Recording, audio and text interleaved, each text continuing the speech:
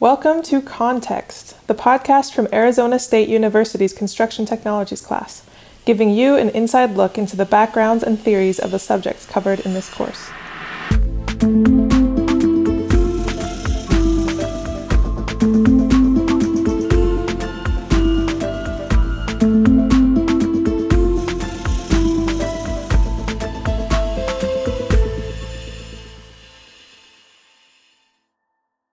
Hello, Context. We're excited to be together for another session of this Con 453 recording and to be getting ready to launch off into really, I'll say the next direction. I was about to say a new direction, but I guess it's not new, right, Steve? It's maybe just more next because they've had some industry infusion along the way so far. Yeah, I feel like this is a really good next direction, though, based on we've done a whole bunch of, when I used to be at Gilbane, we always say plan the work, work the plan. We've done a whole lot of plan the work, right? That's been most of the first part of the semester. So let's work the plan. What happens throughout the rest of the project now? So I feel like this should be a fun next chapter for the course.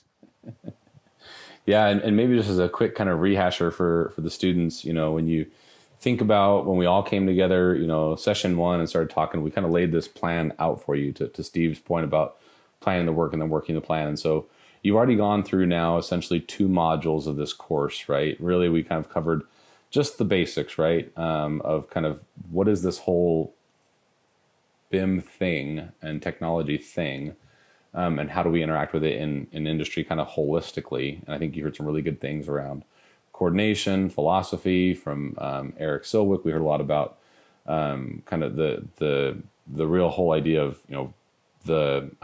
Steve, the term is escaping me that he used, but the information backbone. Thank you, information backbone. I was thinking the brain, but I was like, no, it's not the brain. It's the information backbone. Really, is kind of the basis for all of this, which is what we're accomplishing through the integration of BIM and technology into our projects. And then we've gone into the next step, which is the BIM PXP, and kind of helped you understand that process, which is exactly that detailed planning. And you're probably sick of that detail by this point after having gone through your process of authoring your own PXP. But really now we take our next step into the class into, how do we now apply this in industry? And so this is going to be the first of several segments, and we're literally going to walk through over these next several sessions together the life cycle of a project, right? First is the pursuit, and then we continue on through after winning the job into design phase, and we'll have a couple sessions on that. Then we get into the construction side, and there's several different interesting facets around, how we construct our projects, not only from site management, safety, prefabrication, so forth. And then, as we as builders don't necessarily always think about, there's a whole life after us.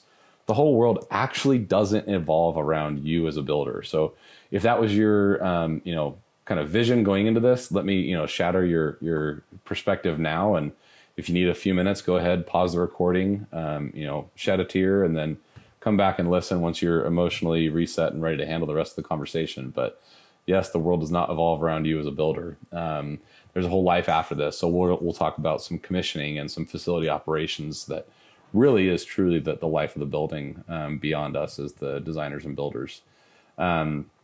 So that'll be how we kind of wrap up this technology applied, and then we'll finish off this semester with a fourth kind of shorter version around entrepreneurship with technology. But long story short, we are officially at a hinge point in the class. We're now transitioning into that next step. Steve, anything else about this transition you want the students to understand, or if I gone on enough? I think that's great. Yeah, I think they're ready for it. I think this is an exciting part of the semester where you get to sort of compare what you've done in planning to see how people do it in practice. And they may do some things similarly. They may do some things differently. I will say one thing you didn't exactly mention. We've got a number of guest speakers coming up, and they're great. I will say I'm super excited for the list of guest speakers we have. We've been lucky to have abundance where we can handpick our top choice favorites, and we've got some good ones. So I'm excited for you all in the weeks coming up. Well, and really, Steve, exactly on that point you mentioned there, it's probably worth saying, obviously, the students know I'm a Mortenson employee as much as I'm a faculty associate for ASU. And so a lot of what they hear, from that perspective has the, call it the Mortenson lens across it, right? And I'll pull no punches about it, you guys, that, as I talk about my subjects, you're still going to get that. I'll do my best to give you the industry perspective.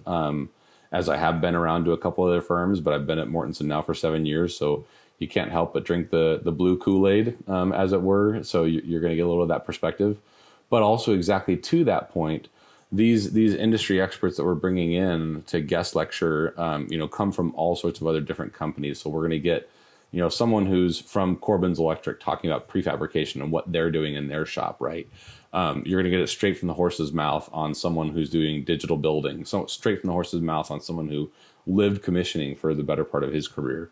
You're going to get straight from the horse's mouth on someone who's actually operating facilities today. So it's not going to be Chase, pontificating about how someone might do this, right? We're actually going to have Abby Hoover from RSP Architects, who's a professional designer, in the class with us talking about how design works and how they integrate technology. So that's really, to Steve's point, the opportunity that comes with this is we're bringing in the industry experts that live and breathe this to share their knowledge. So good. Enough there. I think they get the message that we're transitioning and we're bringing the appropriate experts. So really, as we talk about pursuits and proposals, that's the first step in a project's life cycle. As you're concerned, from an industry participant's perspective, you have to go out and win that work to be able to bring it in-house to eventually participate in pre-construction and eventually build it and then let someone maintain it. So that's what we're going to be talking about in this first session. And really, I want to keep some of the powder dry about the actual proposal process for the conversation that we'll have in class. For the subject matter of the podcast, I want to keep the conversation around technology and how we're maybe sometimes inclined to bring technology into the conversation in the proposal process versus how we ought to bring technology into the conversation in the proposal process. So as Steve and I have kind of talked about and shared with you all over the course of this class, a lot of times technology takes on this, kind of call it a bright, shiny perspective. We have these tools and toys that we think are super special, maybe super unique, and probably super advantageous that are going to deliver these either really unique or singular opportunities for our customers. And we believe they differentiate us to a significant degree that deserves us the win, right? And so to maybe start off, that's the trap I want us to all acknowledge on the front end.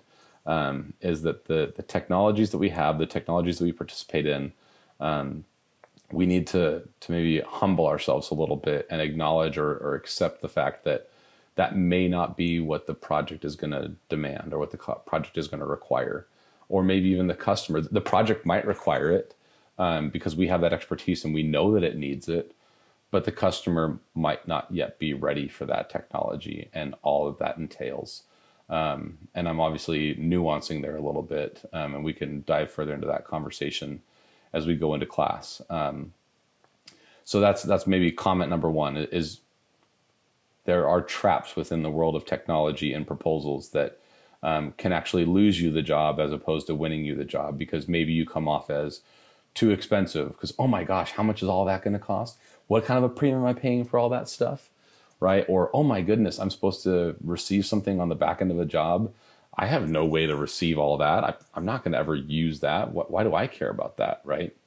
So again, just some traps to be cognizant of as you're thinking about what technologies might you introduce into the proposal or into the pursuit process. And over the life of that process, how do you bring them in and how do you bring them up? So the other side of that coin is there are opportunities to technology. Again, kind of the converse side of that same coin, there are certain technologies that the project is going to demand. There are certain customers that are going to demand certain types of technologies be brought into their projects.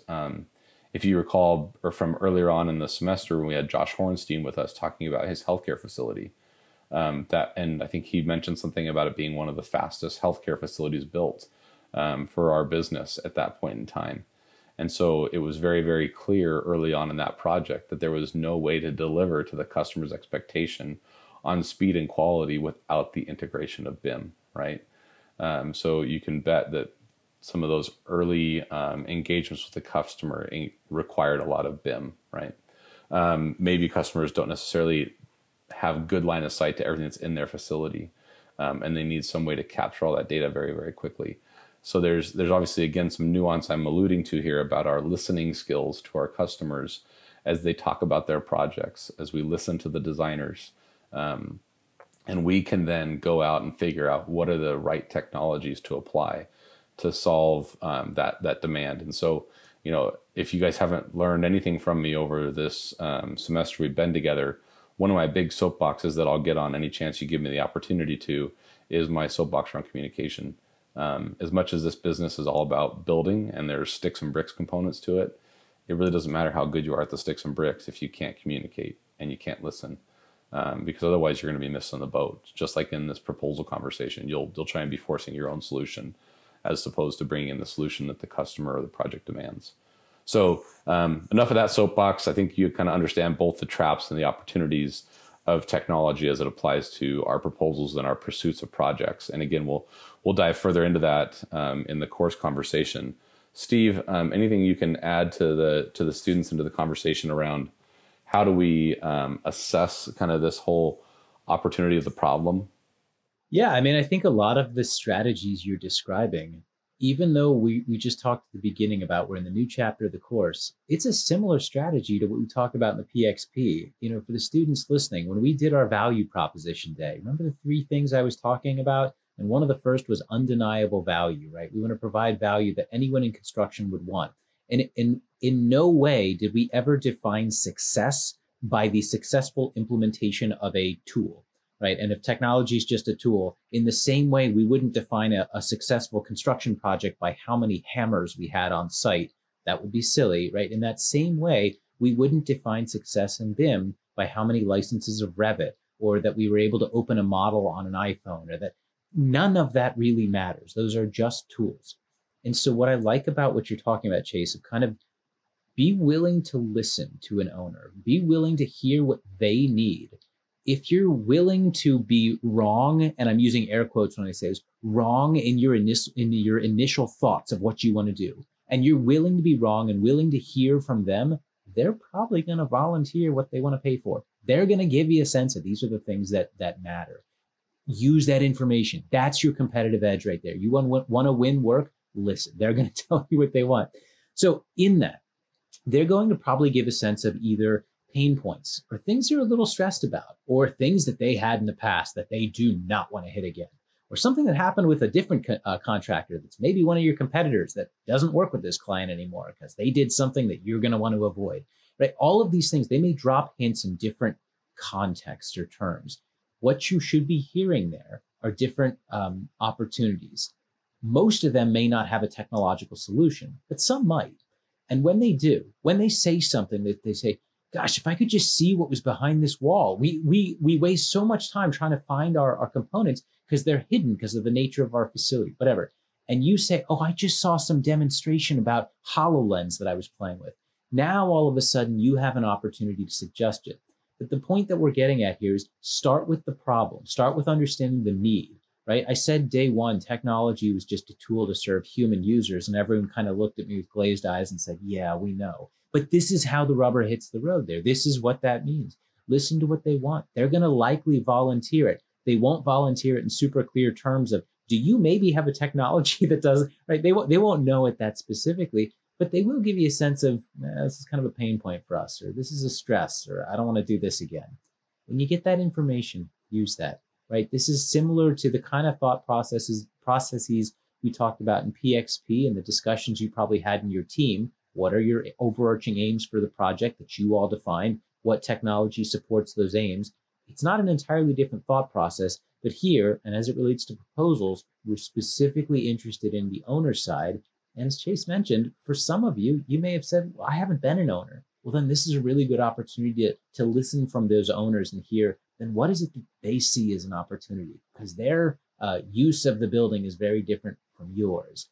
If you can serve their needs, you've got a much better chance of getting buy-in than trying to serve other needs and convincing them they're their own needs. If you follow that logic, it's better to just listen to them, address their problems that they voice. So start with the problem, focus on the problem, listen to what they say. If and when you have innovation that addresses that, that's when you innovate. That's when you kind of jump at the opportunity.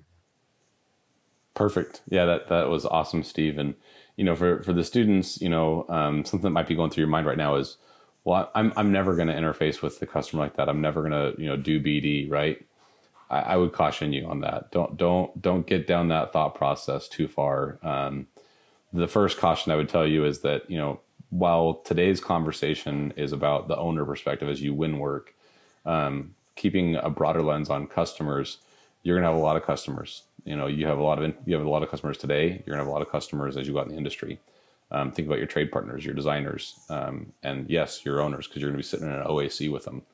And maybe you're working on a project at that point in time, but they're probably going to be talking about stuff with other projects that are probably in planning and could become your projects. I mean, just a simple maybe case in point without going too far.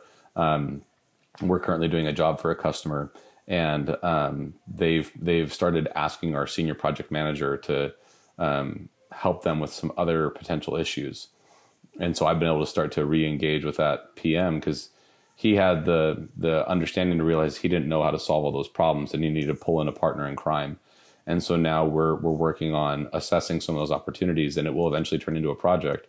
And yeah, we're doing this exact same thing we're talking about today is we're saying, okay, let's make sure we understand exactly what they need and what their problem is. And let's pull in the right solutions, some of them technological, frankly, some of them not in this case. And we're presenting the customer with the right information so they can advance the project. And yeah, you better believe we're trying to negotiate opportunities to be able to get direct selected. Or if we can't, then hey, how can we position ourselves to be in a preferential position for that when it eventually competes, right? So these are all things that, yeah, if you're going to be living on a project, which I think is what you want to do for most of you and listening to this podcast, you'll be facing this type of situation sooner than you know it. So enough of that. I think we've pounded that pretty well. So for the what's next, let's go there. Here's what I want you all to be thinking about. And this is something that's happening in real time for a customer that you know and a customer that you're working with on a daily basis as a student of ASU. So ASU is, as you know, on their Tempe campus has a very, very full campus, lots and lots of facilities, right? And they're all over the map from age, right? From all the way back at the Old Main and some of the other facilities there near Old Main, they actually are on the historic register because they've been around since the 1800s, early 1900s, all the way to facilities that are brand new, right? Like the ISTV7 that's getting built on the corner right now is going to finish up next year. So ASU has a very, very dense campus with all sorts of different facilities. And so here's what's happening, and here's what I want you to think about. So with all the facilities they actually have quite a significant number that are aged or aging. And that's a specific comment because really what we're talking about here is they've either received or not received a significant amount of their deferred maintenance. And so for those aged facilities, they're actually probably needing to be retired. So the assessment that ASU is undergoing with a handful of their facilities there on campus is, what are we supposed to do with these facilities? Should we demo them outright and return some of this space to green space or to kind of more say community serving spaces? Do we need to demo and replace some of these facilities because we still need the academic units, or we still need maybe a space for advising or some other type of purpose, right? So demo and replace. And the last one is, or do we just renovate the building? Is it not so far gone that we can, breathe some new life into the existing good bones of the building? So that's what's happening, literally real time. They're going through this process and evaluating several of the different buildings on campus. So while that may sound like a problem, it is. But there's also a lot of other problems within that they are needing to solve, right? So the thing I want you to, number one, consider as you're finishing your walk or your coffee is, what might be some of the problems that ASU is trying to solve as they're doing this assessment of these facilities? Number two item I want you to think about is, again, you've had some good exposure so far along the course to some potential technologies that can help to maybe solve some of those problems. Or maybe through your internships or your industry experience, you've had exposure to some potential technologies. And so I don't want you to necessarily go out to the universe of aspirational technology. I want to keep yourself grounded in current, real serving technologies that might be able to be introduced to help to solve the potential problem that you've identified. And then last but not least, kind of buried in that second question, I want you to make sure you're thinking in detail about how your identified technology is going to solve your identified problem, and how might you actually execute that process and how, again, is it actually going to serve the customer? Because you have to start with, as Steve always says, the end in mind, right? Again, you're solving that problem. You're not forcing a square peg into a round hole. It's really beginning with that problem first. And again, we'll have conversation about that further in class. We'll it won't be about this exact same example, but it'll still be that same kind of thought process. Understanding the customer problem, number one. Number two, applying a technology appropriately to that problem. And then number three, making sure we've got a robust plan and how we're going to apply and communicate that solution to the customer. With that, we hope this gave you some context.